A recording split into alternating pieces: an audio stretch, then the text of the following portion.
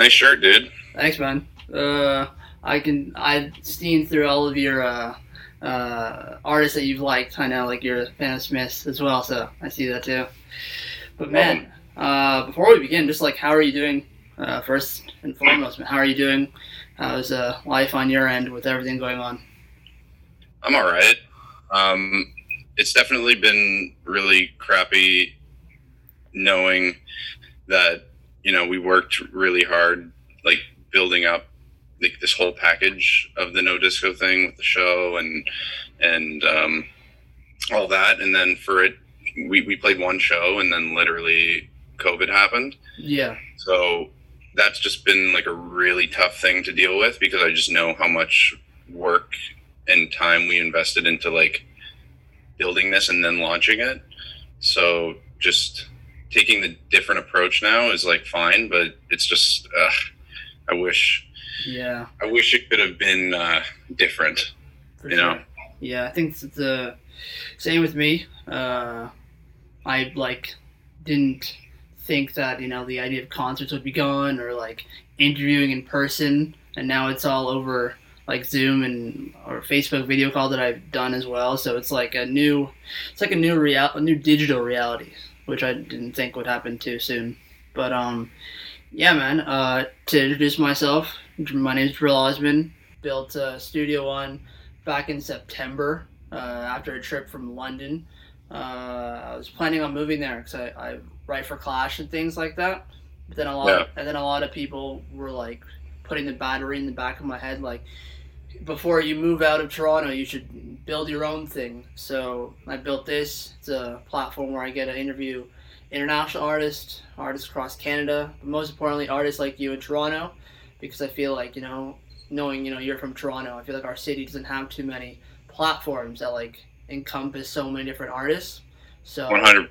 so getting you on is like amazing. I know you've been doing music for a bit now, so I'm kind of late on the no disco way, but I'm glad to really get you on. I think your music's really really great. But before we really begin, man, can you just like briefly introduce yourself and then we'll just get started? Yeah, so I'm No Disco. My name's Chris. Um, yeah, started this project back in September and have released 4 songs thus far. The latest one being Unrelated, which came out like a week and a half ago. And yeah, I'm gearing up to release like a full length kind of mixtape by the fall, I think, depending on a couple factors, maybe very end of the year, maybe early 2021, especially because of COVID. Like it's kind of just like made the Yeah, timeline a little different, but yeah, it's a little brief little intro. perfect, man. So getting started. So I know you grew up in Toronto, just like I did. But talk to me about what it was like growing up for you, and when you started building the your vinyl collection, and how when music really came into your life. Yeah, I just remember ever since I was a kid just having like my iPod Classic and just constantly listening. Like the thing about me was I was definitely a listener before I was a musician, and even now I almost see myself as more of a listener than like a full-blown musician because I'm not the best guitarist in the world. I'm not the best drummer in the world. I'm not the best so many things, but I just am an avid listener, and that's how I kind of always learned how to play. So like when it came to piano or even guitar, it was just like absolutely by ear. Like I can't read music for the life of me.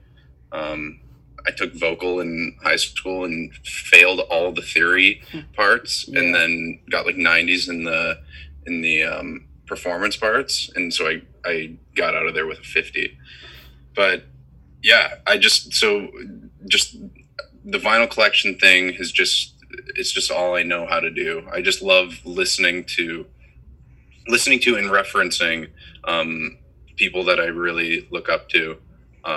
So I don't know. Vinyl is just a way for me to do that, and I have like a great little sound system, and I just sit down and just go like, yeah. it's I need that snare. And yeah, and that's like a large part of like what drew me into really wanting to have a conversation with you, because it's clear to me like you're a fan of music, and I think that is what makes like the best artists that are like real fans of music and like love what they do.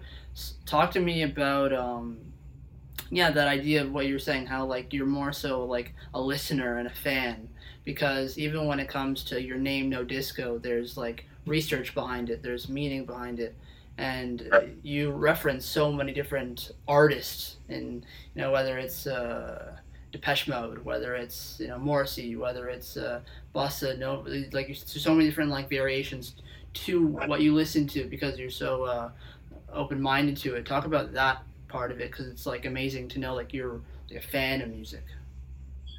Yeah, because what I kind of realized when I started like producing with like my really close collaborator Milano was all songs need like a really strong idea. So for me, in listening to so many different types of music and I would just like research on like rate your music, Discogs, and just going through Spotify and just all the discovery aspects of it. I just wanted to. I was constantly on the lookout for just like production ideas and all that, because I kind of just realized that all art is kind of borrowed in a sense, no matter how you want. Like if you don't, yeah, you have to. It's just the fact of it. So I just kind of became comfortable with that idea, and just listening to so many different types of music allowed me to have so many different types of ideas. So with Thoughts from Your Car, I wanted to make like a coming of age movie kind of indie rock song, but I wanted to, like, the thing with Milano and I is it's always like, let's do this, but then this throws something that totally doesn't make sense in it, so that people don't listen to a No Disco song and be like, well, this is just another indie rock song. Yeah. Or part of the new 1975 copycat stuff. Like, I don't want to be part of that at all. So with that song, we were just like, I was listening to a bunch of Jimmy Jam, Terry Lewis, like their stuff with Janet Jackson and SOS Band and all that. So I was just like, let's do one of their drum breaks and just like throw it in the bridge.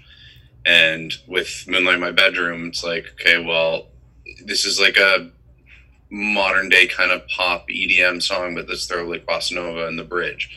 I just always I don't want people to ever be able to like figure me out. I don't want to have a record that just kind of, you're just like, oh, okay, that fits into that sub culture of like indie rock or whatever. I just want to have an all encompassing, especially when it comes to like my debut record. I just want it to be so diverse that I kind of just want to like impress people, I guess. I don't know. I have like a complex with that. No, I get that completely, because well, there's so many points to what you said. One, I do think we now live in this like music climate where like an artist can dabble in so many different genres, and that's more of an accepted thing, whether before or in the past. But also to your point of the importance of a debut record and wanting to like set the standard of, this is the type of artist that I am. I listen to a bunch of different stylistics and genres. And on the note of 1975 as well, they had a lot of flack as well with their identity of people saying, what are they? They're not a rock band. But now with their new records, there's more of a acceptance of, they're making different type of records. But right. For you as a fan of music and as an artist, when it came to releasing Thoughts from Your Car and releasing records, I know you said that your name took a long time to figure out, and then finally releasing records as an artist. How has that process been for you? Because I know it's clear you care so much about what you release in your music and your visuals. How, I guess, in two ways, how hard has it been to finally release records, because it's finally out in the world, but also how hard has it been to just make sure that what you're releasing is what your complete vision?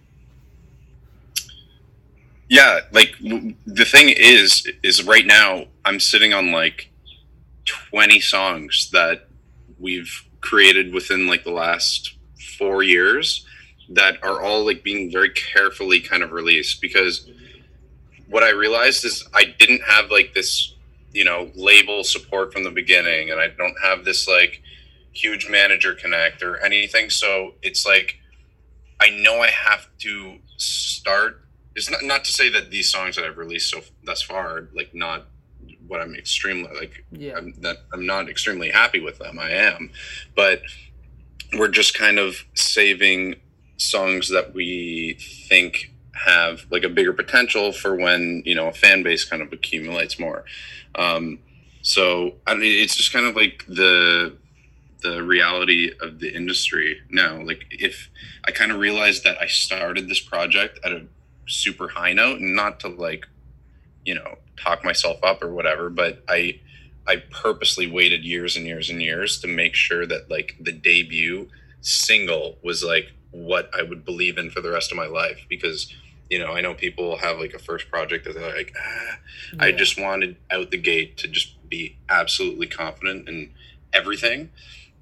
So yeah, now it's just like we have a bunch of songs done, but now that's why people ask me like, are you writing whatever? It's like, man, honestly, recently I just feel like I'm a marketer slash PR person slash Facebook ads manager. Yeah. Like, all I've been, focused on recently is just the getting it in front of people, because, it's the classic advertising thing where you can have the best product in the world, but if people don't know about it, it doesn't matter. Yeah. So it's just been trying to find that avenue and trying to find like the higher up that can kind of step in and believe in it and give it the legs that it needs. And I'm trying to do it all on my own thus far. I've had some great like team members jump in, but yeah, it's just now just trying to make sure I shove myself in enough people's faces. Yeah.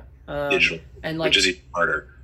Everything you said too is exactly why I built this platform, because we built, grew up in Toronto, with the Much Music and all these different, like MTV Live, like we had these things. But to your point, like, this is why I built this platform, because artists like you in the city need the platform so they can showcase their music and things like that. So that's like a really good point to make. Well, actually, just to jump on that, because I think I'm super happy to see you doing this, because I think I know what you're kind of saying. I totally agree. Like, the UK and the US has these great, like, Beats One, and even Triple J in Australia. Yeah. Like, we have CBC Music and all that, but it feels like it doesn't really have the actual like cultural significance that like a BBC One and all those things have. So, and Beats One and all that. So I think it's great, and I think that Toronto needs something like that. Yeah, that sure. had great interviews and great. So good on you. Because yeah, for sure. Because like way too many talented artists like yourself in the city that just there's no press, there's no like and then it puts you in a perspective where it's like, okay, like, for you, for example, you're a fan of music, you love what you're doing, but then now you have to focus on marketing yourself and doing all these things, and and like you said, like Australia has Triple J, they have their own thing, right? But going back to the music, so I know just before you released Odds from Ricard, you at university, going to school. How did that work for you? I guess just the idea of I've talked to a few artists where they they go into school, but then they're balancing jobs, but they really wanted a career in music, and eventually it did pan out for them. For you at university, I know that's where you connected with Mike from Valley. Tell me about, I guess, that story. And I know not to pile on the question, but a lot of the things I've seen you read about, like how you've been pestering people and annoying them, I want you to know that's like, you should see that as like a relentless drive. You shouldn't like knack yourself for that. Yeah, but for sure. But yeah, explain that whole story. Yeah, so I grew up in Toronto, and weirdly, I don't know, like, I've talked to a lot of people. Maybe I was just in a very odd area that didn't happen, but I just never met anyone that was like really serious about like, let's make a band and let's make it like the biggest thing in the world. Like I met people that were like, okay, let's jam, whatever, but I never met people that were like, let's take over the world. And that's what I always just thought in my head. I was like, I want to do this to the highest echelon. So, I went to high school, met a couple people, we jammed and stuff, but nothing really happened. Went to uni, and going to uni was just me being like, okay, this is going to introduce me into a whole new like pile of people, and I've got to find someone here, right? Yeah. So I would really go to bars and like be in line and like look at a guy and be like, long hair, kind of looks like you play guitar. Hey man, you want to like do you do music? Like I literally went through like a bunch of people and like nothing stuck, and I was like, holy crap, man! Like I was just freaking. I was looking for whatever I could find, and then I made like an old No Disco song back in uni that is not really on the internet anymore. But I reached out to Mike because my friend or my roommate Zach, who actually co-directed the Unrelated music video, knew Mike because they grew up in Oakville. So then I hit Mike up. He mixed that old No Disco song, which was called Satin White, and then from then I just like went to his place, and I think Rob from Valley, like the singer, and Alex from Valley, the bassist, had like a side project that they were like tracking at the time. And I remember just going into that room and just like seeing them actually tracking and recording shit professionally. And I was like, what? Yeah. This exists? So I was like, I am getting in here. So then I just was like, Mike, let's do something, please. And I sent him a bunch of demos. He was like, this is okay. And then finally, I did the Thoughts from Your Car demo with Zach and a guy named Scott King at Laurier, and it was like super lo-fi and sounded like some Joy Division stuff, like a Joy Division B-side. And then I went to Mike's one day, and we were trying to track like older No Disco songs that were just not working. Yeah. And he was like, oh, this is it. So then we just wrote the hook, and then we were like, oh God, this is a song. And then we did a couple songs, and then I got accepted into that Babyface songwriting camp. And then that's when Milano hit me up, and he was actually a cousin of a friend of mine.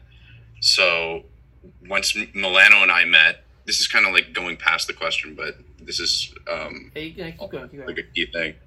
But once Milano and I met, the first session we ever did, I swear to you, the first thing we even started was Love You Early. Like the third No Disco song. Yeah. The first thing we ever worked on. Like it just started, and that was it. Was Love You Early. So as soon as that happened, I was like, this is the guy.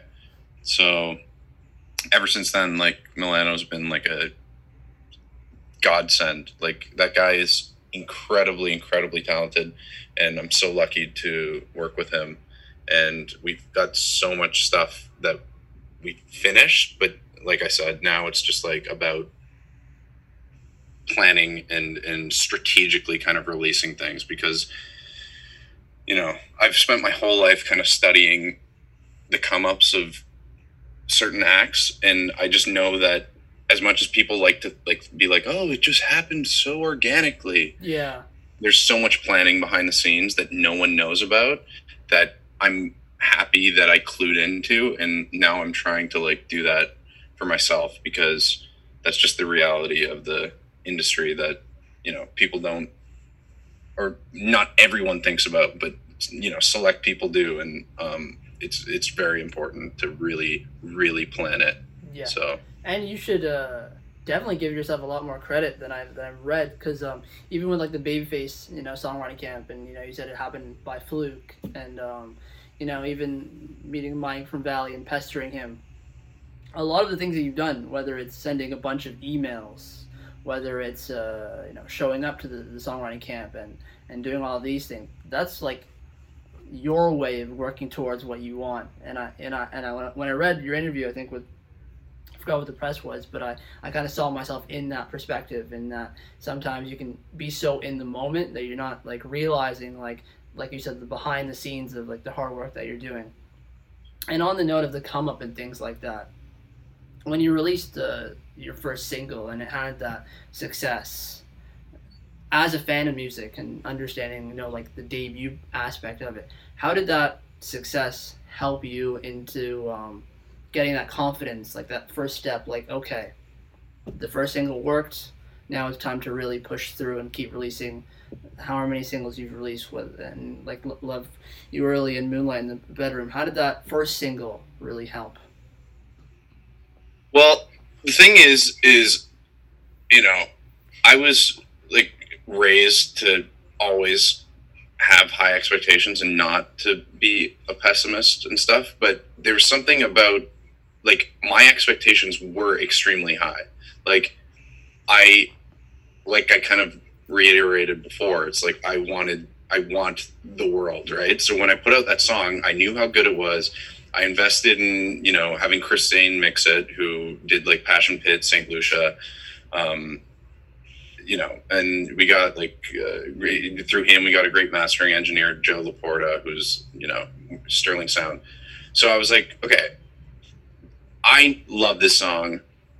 But again, it's the classic industry thing where it's like, if you don't have the right connect or the right person to believe in it, it's like, who knows what will happen. So I was lucky that when I released that song, Valley was on tour with Band Camino.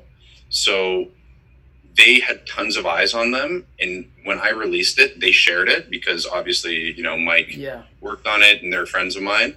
So I don't know, like, it just worked. So not to say that it was like this overnight hit, because, it's not really, but it just started streaming really well. And because I just knew about, Spotify algorithms and all that, I was like, God, it needs to get this because I don't have like the Spotify connect yet and all that. So luckily it just started getting kicked into the Spotify algorithm really quickly and it makes sense. And honestly, this would be one of my biggest pieces of advice for anyone who's like launching a debut thing is like, if you have like a decent network of people, so like, for example, Valley listeners, when that dropped, it made sense that Valley listeners and Band Camino fans would like it. So when it dropped and the Spotify algorithm was seeing that these fans were just like eating it up, it's very easy for Spotify to be like, oh, okay, well, let's just show it to these fans, because clearly all of these people have Thoughts from Your Car by No Disco, but also Band Camino and Valley and, whatever other band in their playlists. So let's just introduce it to them. So because of that, it just kicked into Discover Weekly and then started doing like pretty well. And then, that just kind of led up to having a great release plan for Moonlight in My Bedroom, which also went well. And Love You Early is a different story. I'm a little disappointed with the performance thus far, but that's okay. But Unrelated is also doing great because now that, I kind of built that like Spotify bedrock that is so integral.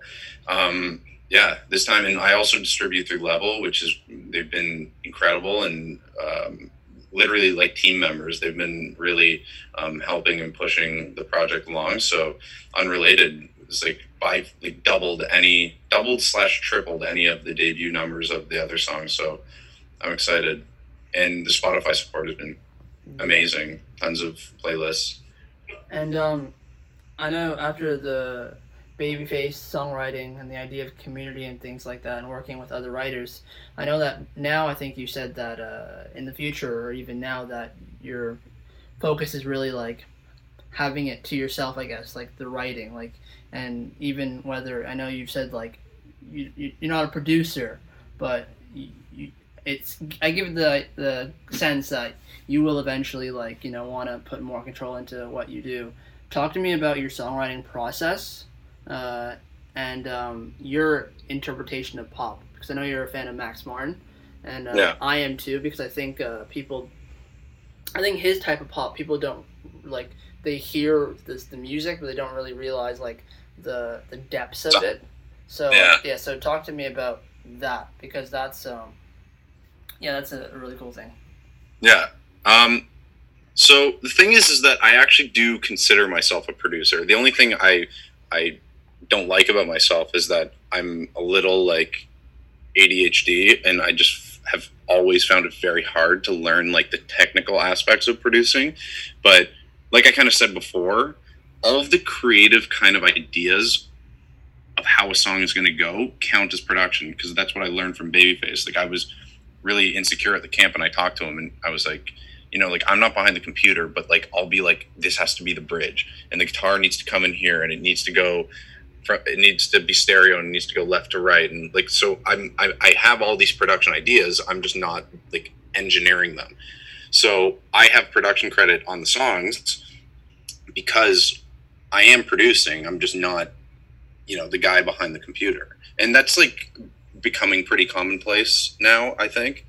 But anyway, so back to the song camp. Wait, what was the song camp question? I kind of forgot. So it was like now you want more control over the songwriting in terms of Right. like you like the idea of co-writing and working with people, but I read that you want more control of the music and the songs and things like that. Yeah, well, okay, this is my thing, because co-writing is cool, but for me, I've just realized that the best music I make is with people like I love. So like Milano and I will get in the studio, have a fucking blast, and just, you know, be laughing, whatever, and then it just happens so naturally. But the thing that I realized with the camp is when you just throw people that don't know each other in a room and go make a song, it's like, I don't know you. Yeah. I don't know like what record you love. Like Milano and I it'll be like 2 a.m. and we'll be sending each other, you know, references and records with like crazy ad libs on the end, and you know what I mean. So then by the time we hit the studio, we know, yo, let's take this, let's do that.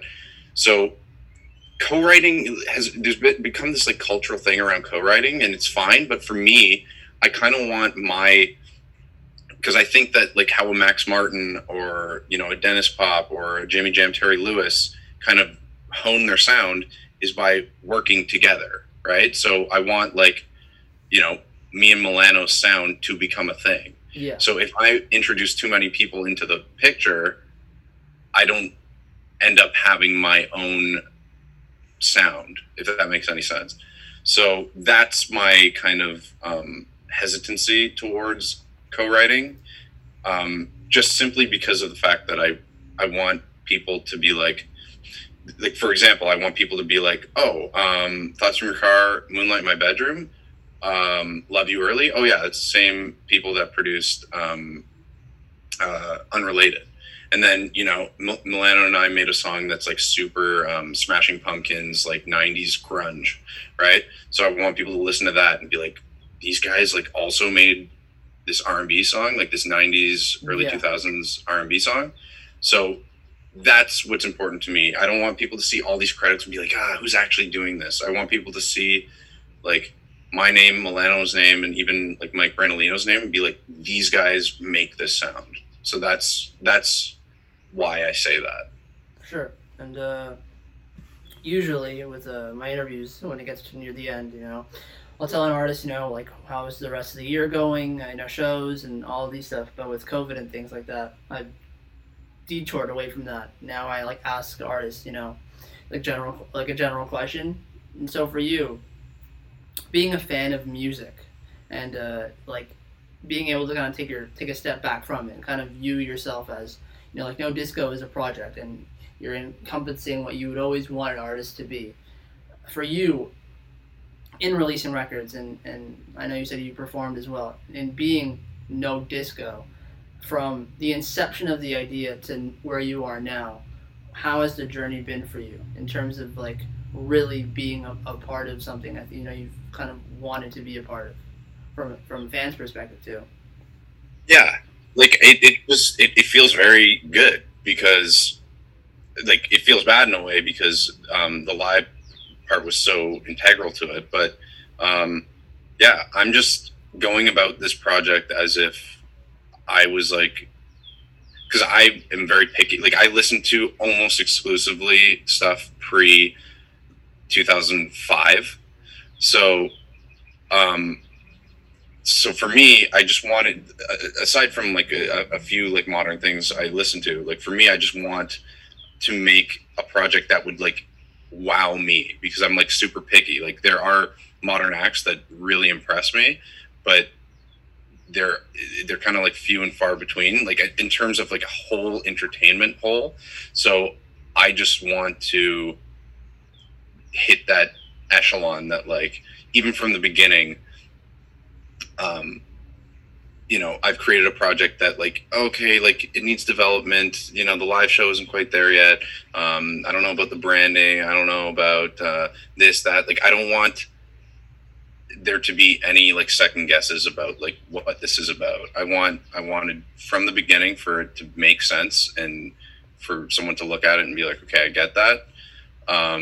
So just being able to start this and like I've said, I kind of planned this for years and years and years. So now to have actually begun and, releasing merch recently, and just, it feels like I have the whole package now.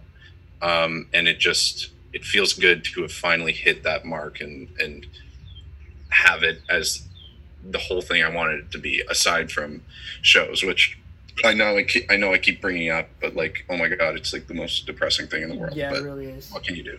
Yeah, I can. Like, last show I went to was Tyler, the Creator, back in London in September, and I did not know that was going to be, like, the last show, so it's really depressing.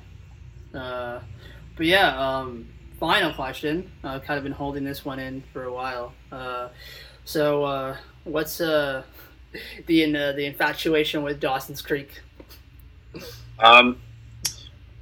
I don't know, man. Like, I started watching that show, and it was just so, like, I don't know how to explain it. Just the mood of it, just like, I love what I love about it, honestly, is that the show is about Dawson, who writes or is making, like, a TV show or a movie. I can't remember. TV show or a movie that's kind of like, what's it called? When you write about yourself, biopic? No, not a biopic.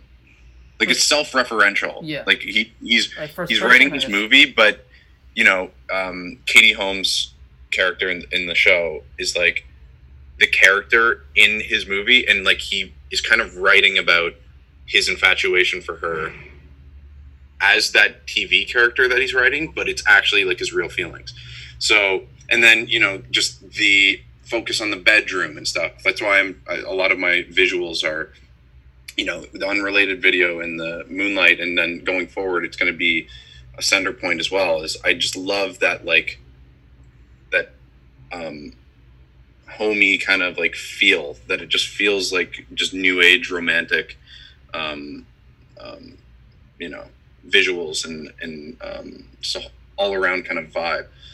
So, and then also, like, my project is like a 7, I don't know if it's going to be 7 or 8 song conceptual, like, mixtape that is about my previous relationship.